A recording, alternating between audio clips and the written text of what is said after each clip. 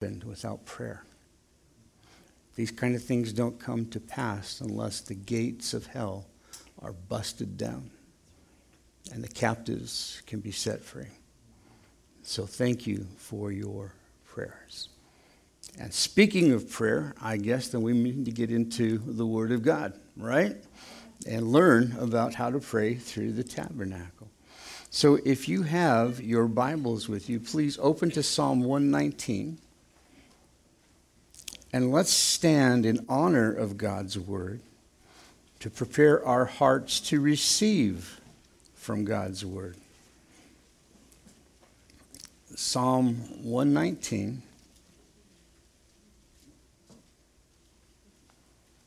And we're going to start at verse 153.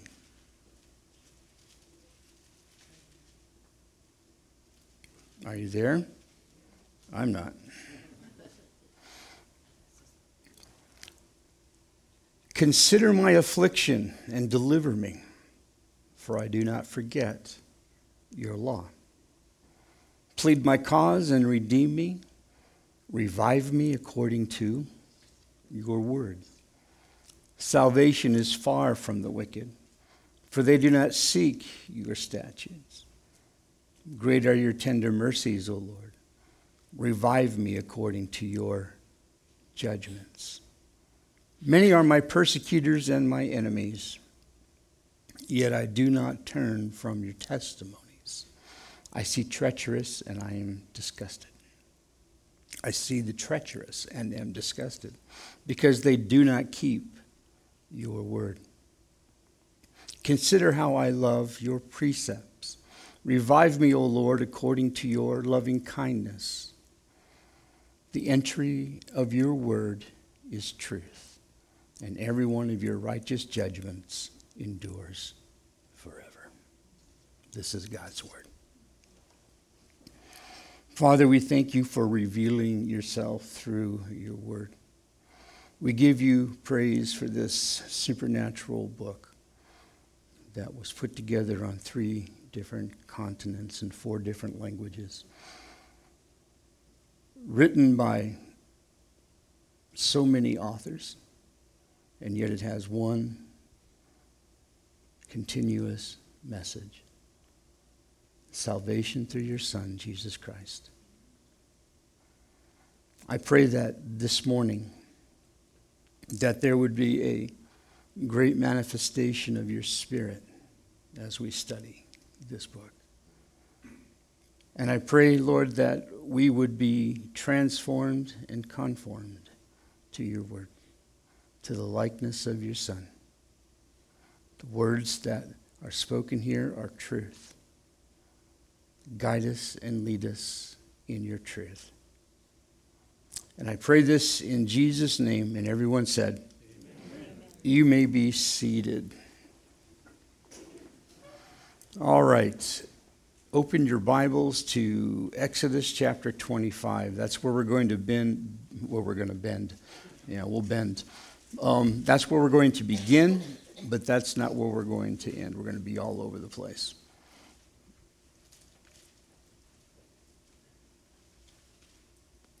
What you see above me is a picture of a tall ship.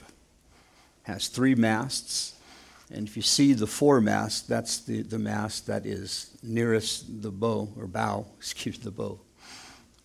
I'm going to make up a few words as we go along. Just want you to know. They are sort of squared off sheets off the mainsails, or off the mast. This is called a bark, or a barkentine ship.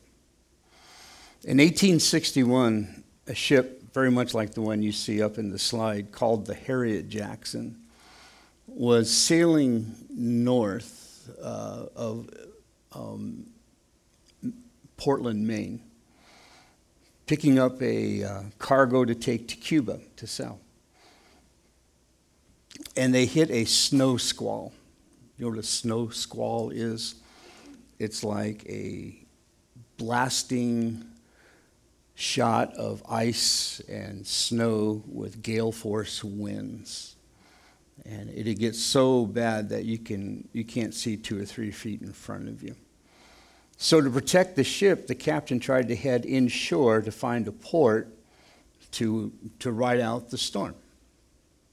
And of course, as they head to the coast, they're looking for a lighthouse. Thank you. They're looking for a light. They're near Portland, Maine. They know that, and they're looking for what's called the bug light. The bug light, if you look it up on the internet, you find out that it is a stubby little lighthouse, okay? You've seen the lighthouses in the nice pictures. They're tall, but this is a stubby little short one. But they knew they were near there. So they have the crew, the entire crew, go to the bow of the ship, and they're straining to see through this snow squall to find a light, to find the bug light, right? Well, one sailor says, I see it 3 points off the port bow. There it is, the bug light. So they head into it and immediately slam into a seawall. And the ship eventually just goes down. Now, the ship, nobody was killed. It could have been. They could have all been killed. But what they thought was the bug light was not the bug light. What they saw was a lantern that had been put in the window of a widow's house, who put that lantern in the window so that her son, who was downtown, would find his way back home. Okay? So they followed the wrong light, and it almost cost every sailor on that boat their life. I know you get the analogy. Following the wrong light in this lifetime can not only cost you your life, but it would cost you your soul. Jesus is the true light, and we're going to discover that today. And he's come into the world, according to John 1:4, that in him was life, and life was the light of men. In our journey through the tabernacle, learning how to have intimate fellowship with God, learning how to pray effectively, we are going to see now how the golden lampstand represents the true light of the world. So let's review real quick. We enter the courtyard through a single gate with thanksgiving and praise, according to Psalm 104. Thanking him for what he has done for you, praising him for who he is. We come next to the bronze altar of sacrifice, where we confess our sins. We confess we're forgiven, 1 John 1:9. We forgive others, Matthew 18:35, and where we commit ourselves to doing his will, Romans 12:1 and 2. Then we come to the laver, where we're washed in the water of the word. This is all familiar to you guys, right? Okay, because next week I expect you to be quoting it with me, all right? According to Ephesians 5:25, we're washed with the water of the word. Our prayers are cleansed and purified through the word, and we bathe all of our prayer through the word. And then we enter in the tent of meeting, the section called the holy place. And here we're going to spend some time ministering in prayer. And the first thing we see is the table of showbread to the right, which is on the north side of the tent. We remember that Jesus is the bread of life. He said so in John 6:35. And he taught us to pray in Matthew 6:11, Father, give us this day our daily bread. So we pray for our needs. Now, because we've committed ourselves as living sacrifices at that altar of sacrifice, we're committed to blessing others. And as we learned last week, like measles, you can't give them if you ain't got them, right? So we seek blessings that we might bless.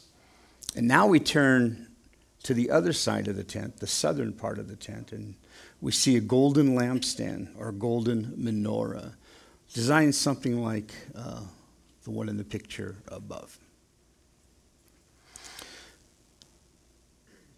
Let's look at the structure. Look at verse 31 in chapter 25.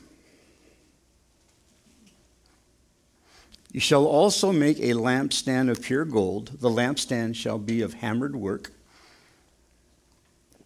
Its shaft Its branches, its bowls, its ornamental knobs and flowers shall be of one piece. Now drop down to verse 37. You shall make 7 lamps for it, and they shall arrange its lamps so that they give light in front of it. And its wick trimmers and their trays shall be of pure gold. And it shall be made of a talent of pure gold with all these utensils. And see to it that you make them according to the pattern which was shown you on the mountain. Speaking of Mount Sinai, which is where they're at. This hammered piece of pure gold is 75 pounds. We're told that in another section. Do you know how much that's worth in today's economy? $173,000. 75 pounds of pure gold. Notice that there are no specific dimensions given, but they do make it after the pattern that was shown to Moses on Mount Sinai. Has one middle shaft with 3 branches coming out each side for a total of 7 places for lamps. It's a lamp stand. And what do you put on stands? Put the lamps on the stands. Now, it could be that they hammered the lamps on the stands. In other words, they were attached to it and not just placed on it. We don't know. But notice verse 40 says, see to it that you make them according to the pattern which was shown to you on the mountain. Now, that word pattern means an architect's model, all right? Why is that important? Because in Hebrews 8:5, it tells us that it's a copy and a shadow of heavenly things. When we get to heaven, we will see the real deal. There will be a menorah there. There will be a pure gold menorah. So whatever dimensions that he gave to Moses that are not copied in Scripture, that's how they made it exactly. A scale model of the area around God's throne in heaven. How awesome will it be to say that? You're going to recognize it. Oh, yeah, I saw that. Just like those of us who went to Israel, we're going reading the Bible, and we go, oh, yeah, I saw that. I saw that. All right, let's look at the symbolism. For that, we're going to go to Isaiah 42. All right, Isaiah 42. Now, according to www.matzo.com, that's the name of the web address, in an article entitled The History and Meaning of the Menorah, they write, the light of the menorah symbolizes an eternal flame. It has been said that the menorah is a symbol of the nation of Israel and its mission to be a light unto the nations. Isaiah 42:6. Well, look at what it says in verse 6 in Isaiah 42. I, the Lord, have called you in righteousness and will hold your hand, and I will keep you and give you as a covenant to the people, as a light to the Gentiles, to open blind eyes, to bring out prisoners from the prison, to those who sit in darkness from the prison house. Now, they would say that the you here, and in your Bible, is it capitalized Y? Notice? Yeah. Well, they would say that it's speaking of the house of Jacob or Israel. They are the covenant, are the ones that are given as a light to the Gentiles. But the New Testament tells us that it's actually who? That's right. The universal right answer, guys. Come on, say it. Jesus, right. Turn to Luke chapter 2. Luke chapter 2. You know, remember Luke? I'm your father, son of Darth Vader, right? Friend of Han Solo and Chewbacca. Simeon, an elderly gentleman, is at the temple when Joseph and Mary bring Jesus to be dedicated. And it says in verse 27, so he came by the Spirit into the temple. That means the Spirit of God led Simeon there at that place at that time. Okay. And when the parents brought in the child Jesus to do for him according to the custom of the law, he took him up in his arms and blessed God. Now, I'm sure that might have been an awkward moment, this strange old guy walking over and just taking a kid. You know, yesterday, A year ago, I went to the Foster Festival, and I had kids running up and hugging me. Yesterday, I got a kid to cry. So he kind of got freaked out when I got close to him. So you can imagine the parents might have thought it was a little weird, this old guy coming up and taking, but I identify with Simeon. I'm like him. He took him up in his arms, verse 28, and he blessed God, and he said, Lord, now you are letting your servant depart in peace according to your word. For my eyes have seen your salvation, which you have prepared for before the face of all peoples. Look at verse 32. A light to bring revelation to the Gentiles and the glory of your people Israel. So you see, here he's quoting Isaiah 42. And he's identifying Jesus as that light of the world. Now, Jesus, we have him saying as much himself. Turn to John 8. Look at verse 12. John 8, verse 12.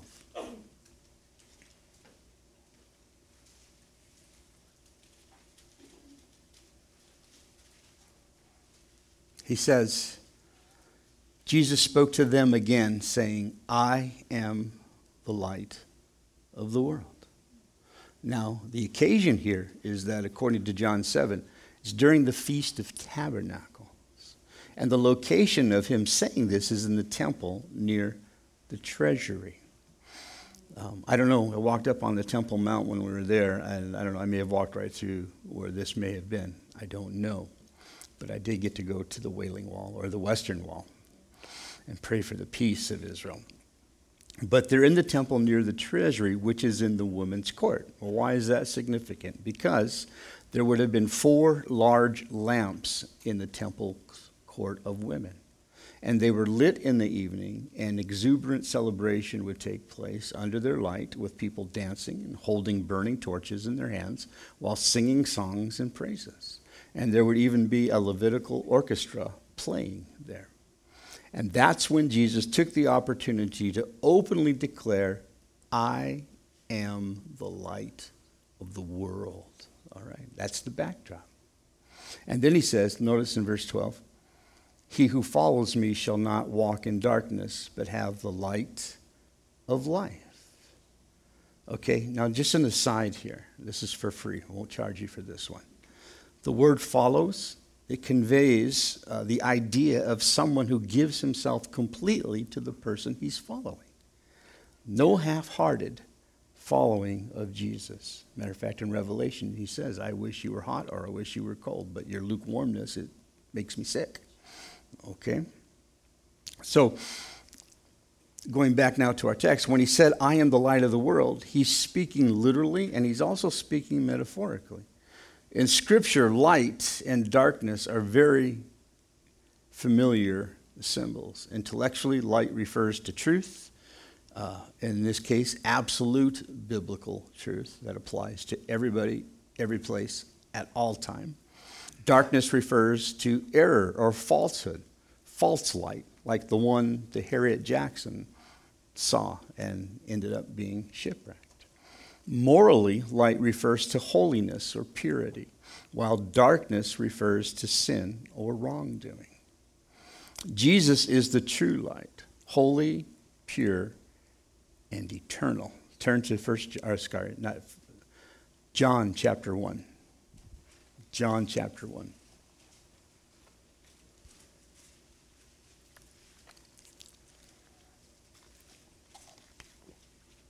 In the beginning was the Word. The Word was with God, and the Word was God. He was in the beginning with God. All things were made through him, and without him nothing was made that was made. Verse 4, here's the one you want to underline. In him was life, and the life was the light of men. And the light shines in the darkness, and the darkness did not comprehend it. Let me paraphrase those 2 verses. The Word gave life to everything that was created, and his life brought light to everyone.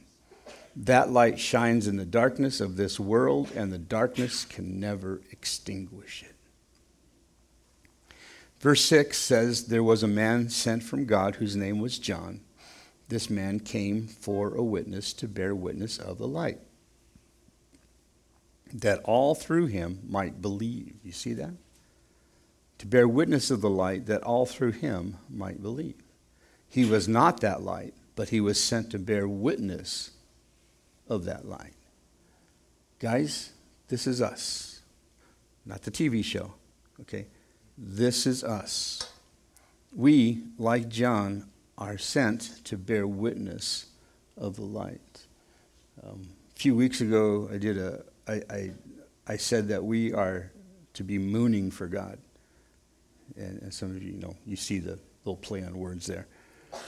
Meaning that like the moon reflects the sun, so we reflect the sun, Jesus Christ. We are little lights where he is the sun, the true light. Verse 9, that was the true light which gives light to every man coming into the world. So John himself was not the light. He's simply a witness to tell about the light.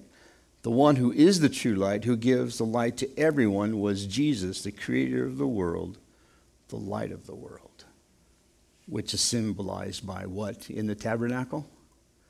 The menorah, the light of the world. And we, like John, are reflecting lights, reflecting the true light of the world to bear witness of him. Now go to Matthew chapter 5. Matthew 5, look at verse 14. And here, this is commonly known as the Sermon on the Mount. And this is Jesus preaching to the crowds. And he says in verse 14, you are the light of the world. Like a city on a hilltop that cannot be hidden. No one lights a lamp and then puts it under a basket. Instead, a lamp is placed on a stand where it gives light to everyone in the house. The golden lampstand in the tabernacle in the holy place had 7 little stands where they would put the lights on. And that's the only light that you had in that place. The place was covered. It was totally covered with animal skins and not tapestries, linen coverings. And it was dark inside unless you opened the flap on the outside to let some light in. The priests did their work with only the light of that candelabra or that menorah inside. So in the same way, let your good deeds shine out for all to see, so that everyone will praise your heavenly Father. So being the light of the world isn't simply talking the talk. It's walking the walk. It isn't simply going to people and say, hey, dude, you got to turn or you're going to burn, okay? It's not saying Jesus is Lord and running off. It's your good deeds that give you street cred. It gives you credibility with those who hear you. Our light shines because of good deeds done in the name of Jesus. In other words, people should know you're a Christian, but not just by your words, but by your actions. A godly life testifies convincingly to the saving power, and it glorifies the saving power of God, and it glorifies him. That's John MacArthur. Had a young woman in my marriage and family class at Valley, and she just didn't get it. She was a sweet girl, and she was kind, and she was good. She did everything morally right. And everybody at school who were all Christians knew she was a Christian. But at her work, she worked with people who were not Christians. And she told of her witness to them was just by being a good worker. I'm a good worker, and I do good things. I said, well, do they know you're a Christian? She goes, well, I don't know. Well, then what good is your good works? If you're not telling them, but at least you have the actions. But, most of us would do the good things, but never get into that discussion because you got a good reputation. They like you, and you don't want them to start hating you. You don't want them to start thinking less of you because, well, you're one of those. You see what I'm saying? A godly life is a goodly life. And remember, according to Romans 2:4, it's the goodness of God that leads people to repentance. All right? All right, let's put some shoe leather on this. You know what it means when I say shoe leather, right? Let's make some application. What's this got to do with prayer? Well, the golden lampstand represents the light of the world. In Revelation 1, which is where we're going next, go ahead and turn to Revelation. You see Jesus walking among 7 golden lampstands representing the church. Look at Revelation 1:10. And I want you to bear with me. I'm going to make a point before this is all over. And I don't want to lose you on the way. Revelation 1:10 says, I was in the Spirit on the Lord's day, and I heard behind me a loud voice as of a trumpet, saying, I am the Alpha and the Omega, the first and the last. And what you see, write in a book and send it to the 7 churches which are in Asia, to Ephesus, to Smyrna, to Pergamos, to Thyatira, to Sardis, to Philadelphia, and to Laodicea. Then I turned to see the voice that spoke with me, and having turned, I saw 7 golden lampstands. And in the midst of the 7 lampstands, one like the Son of the Son of Man, clothed with a garment down to his feet and girded about the chest with a golden band. Again, he's talking to us. The church is not a building. It's a group of people. It's a group made up of individuals. Collectively, we are the church, all of us together. And whether you know this or not, well, I don't know if you know this or not, but we've been given a commission. Matthew 28. Turn there, please. Matthew 28, the first gospel. To see what our marching orders are, or what our main objective is in being a member of the church, of being one of his disciples. He says in Matthew 28:19, go therefore, make disciples of all nations, baptizing them in the name of the Father and of the Son and of the Holy Spirit, teaching them to observe all things that I have commanded you, and lo, I am with you always, even to the end of the age. Now, maybe on the surface that doesn't sound like much, but when you get into it, it's a very daunting commission. It's pretty straightforward. Make disciples, baptize them, and teach them. But before they can be a disciple, they've got to be a believer. They must be born again. They must convert. And that's where it gets sticky. Because that's where you've got to bust through the gates of hell. And they're not going to keep you from busting those gates open. Because remember what Jesus said to Peter. That upon this rock I will build my church, and the gates of hell will not prevail against them. But that doesn't mean it's not without challenges. Serious challenges. I don't know if you've seen the movie that's been out recently, 1917. Anybody seen that? Excellent movie. Well done. I mean, I would love to get into the details of the art of movie making. That was a movie that was shot with just one camera. It was never edited to where you got one shot, then it cuts to another shot and cuts to another shot. It's just one single camera, which was pretty amazing. But I'm sorry, I'm getting away from my point. During World War I, there were 2 British soldiers, Lance Corporal Schofield and Lance Corporal Blake. And they received a daunting commission orders. In a race against time, they had to cross over into enemy territory. And you know what's in enemy territory? Enemies. Exactly. Enemies that have guns and have orders to shoot you. Okay? Just saying, just so you know. They were to go through there to get a message to a Colonel Mackenzie that he is walking into an ambush that's going to potentially cost the lives of 1,600 men. And to make it even more challenging, it include Lance Corporal Blake's own brother. Okay, so the whole movie is about that, about them trying to get there in time before they walk into this ambush. That's the church, guys.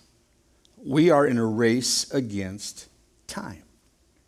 The time is getting shorter and shorter for Jesus' return. I know you don't believe that, but it's true.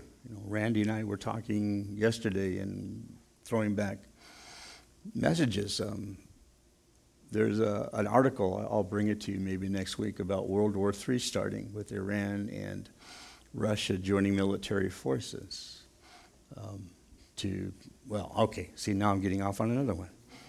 We're in a race against time. We live in enemy's territory, fighting against spiritual forces. And we're charged to deliver a message that Jesus is the light, and that those souls who are following a false light are walking into an ambush. This message could save billions of souls. It certainly saved about 30 or 40 yesterday. If we're going to be successful and effective, and this is where this is what this has to do with prayer. If we're going to break through the enemy's lines, storm the gates of hell that have no chance of holding us back, we need prayer.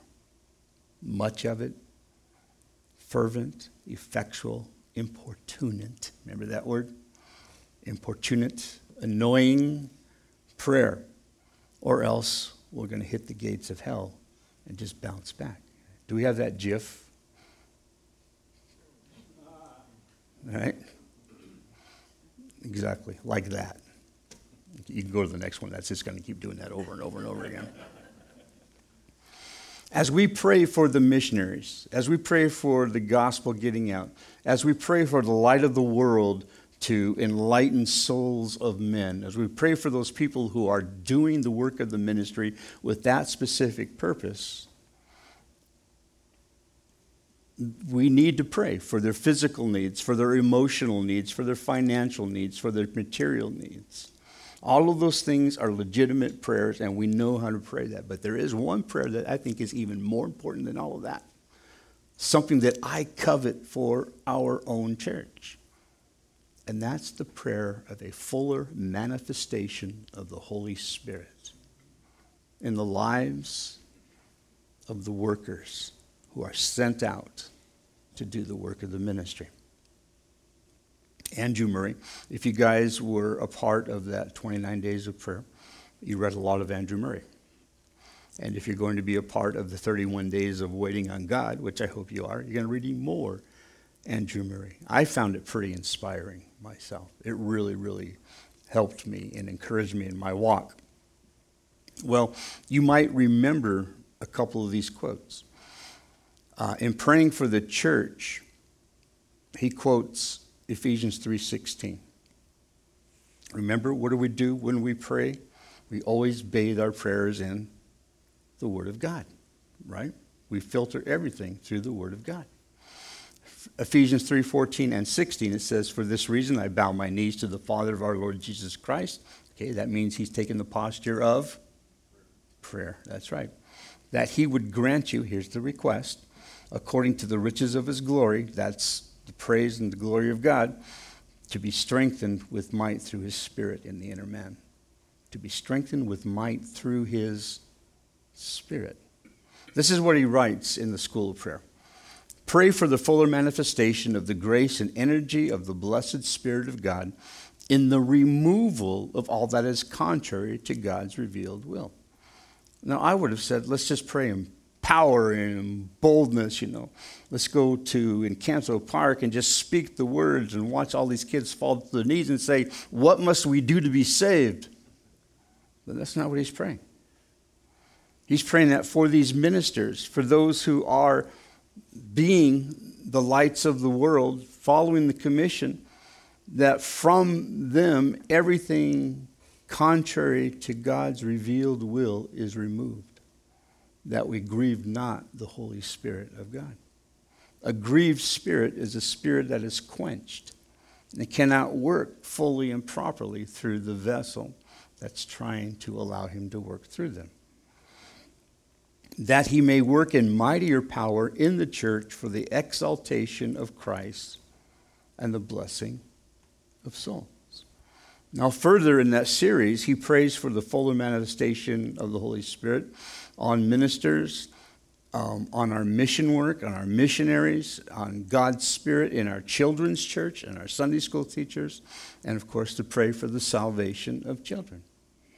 This is our greatest lack, and this is our greatest need. The Holy Spirit's power and a fuller manifestation of his grace and energy. Andrew Murray goes on to write, God has one promise to and through his exalted Son. Our Lord has one gift to his church. The church has one need, and all prayer unites in the one petition, the power of the Holy Spirit. Make it your one prayer. All right? Are you getting it? I pray so. I have a favor to ask of you. Would you be willing to pray for Calvary Chapel Arrowhead? And he said, well, I do. Would you please be importunate about it? Would you annoy God about it? Turn to Isaiah 62. And I'm going to close with this so we can have communion together.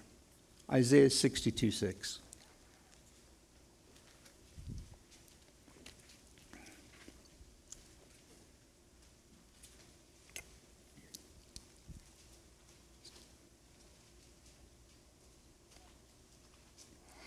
Isaiah 62:6.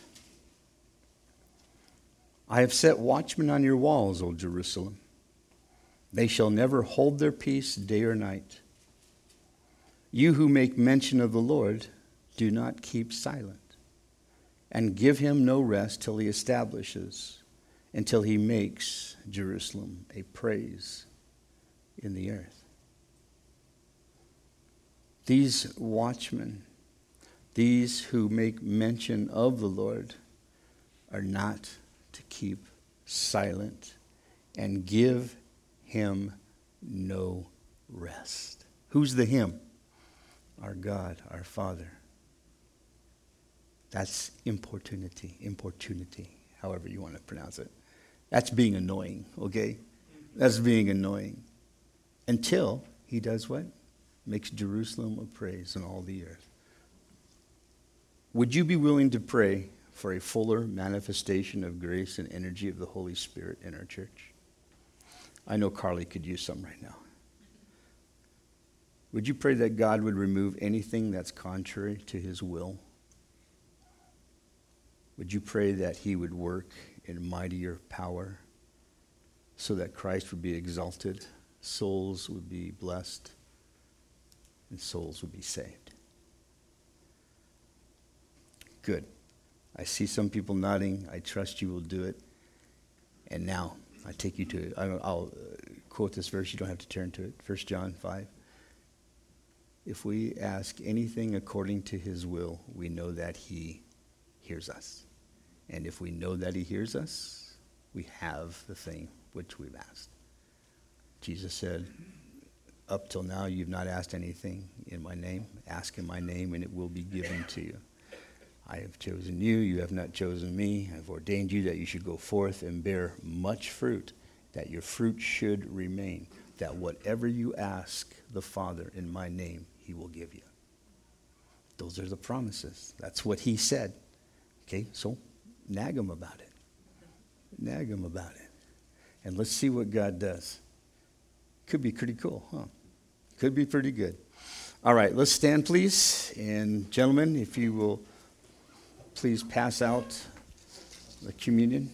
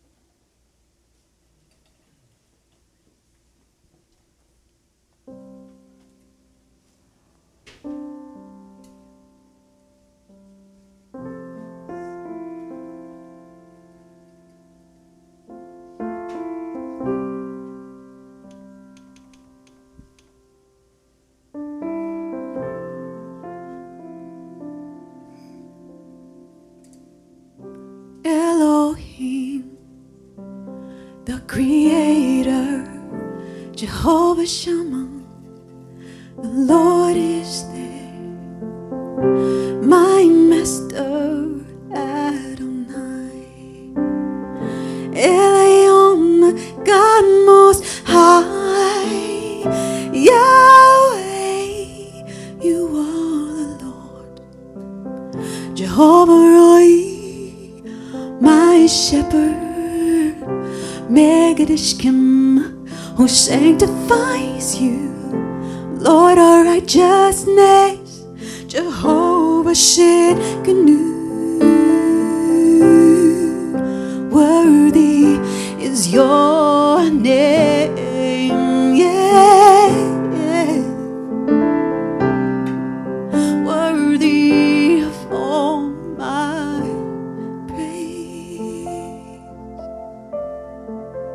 Elroy, the God who sees, you are my banner, Jehovah Nissi, all sufficient one, El Shaddai, Jehovah Jireh, you will provide.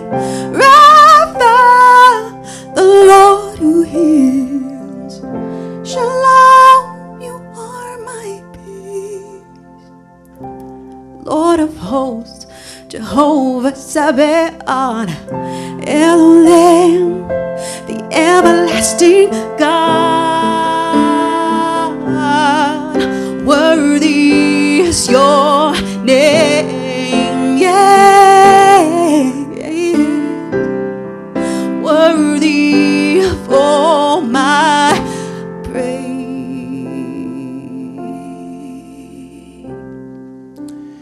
You hold in your hands the emblems of the body and the blood of Christ. Paul said, "For I received from the Lord that which I also delivered to you, that the Lord Jesus, on the same night in which he was betrayed, took bread, and when he had given thanks, he broke it, and said, 'Take, eat, this is my body, which is broken for you, and do this in remembrance of me.'" If you remember that when Jesus died on the cross, when his body was broken, when the flesh was rent, so too was the veil in the temple rent, torn, so that you could have access into it. His body was broken so that we could have access into the holiest of holies and fellowship with the God of many names. And those names are meant to meet the things that you very much need. So, let's take this, let's eat this in remembrance that this is his body broken for us. Father, we bow our hearts and give you thanks for the body of Jesus that was broken.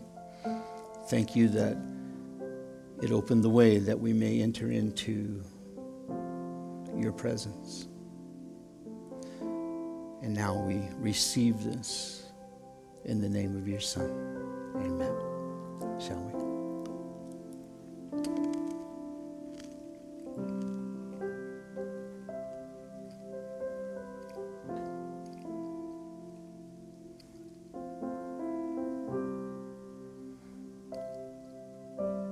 Paul went on to write, "In the same manner he also took the cup after supper, saying, 'This cup is the new covenant in my blood.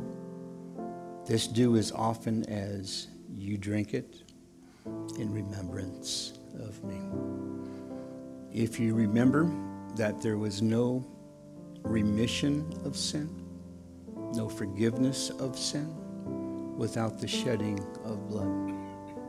But the Bible tells us that the blood of rams and goats and bulls could never take away our sins. So there had to be a new covenant. And that's why Jesus says, "This is the new covenant in my blood. This do as often as you drink it in remembrance of me."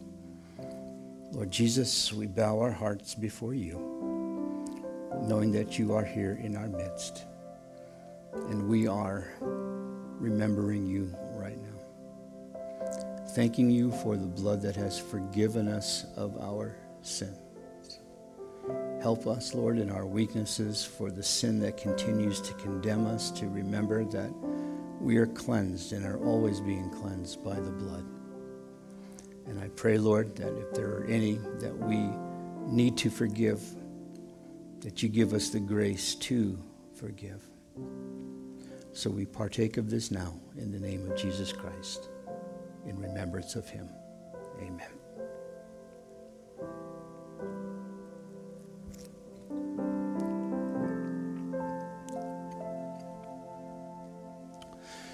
Okay, you ready to get out there? Well, the Lord bless you and keep you. May he make his face to shine on you and be gracious to you. May he lift up his countenance upon you and give you peace. And may you see that fuller manifestation of the Spirit of God in your life as you go out and be a light to the world you live in. Amen? Amen. Let's sing the doxology.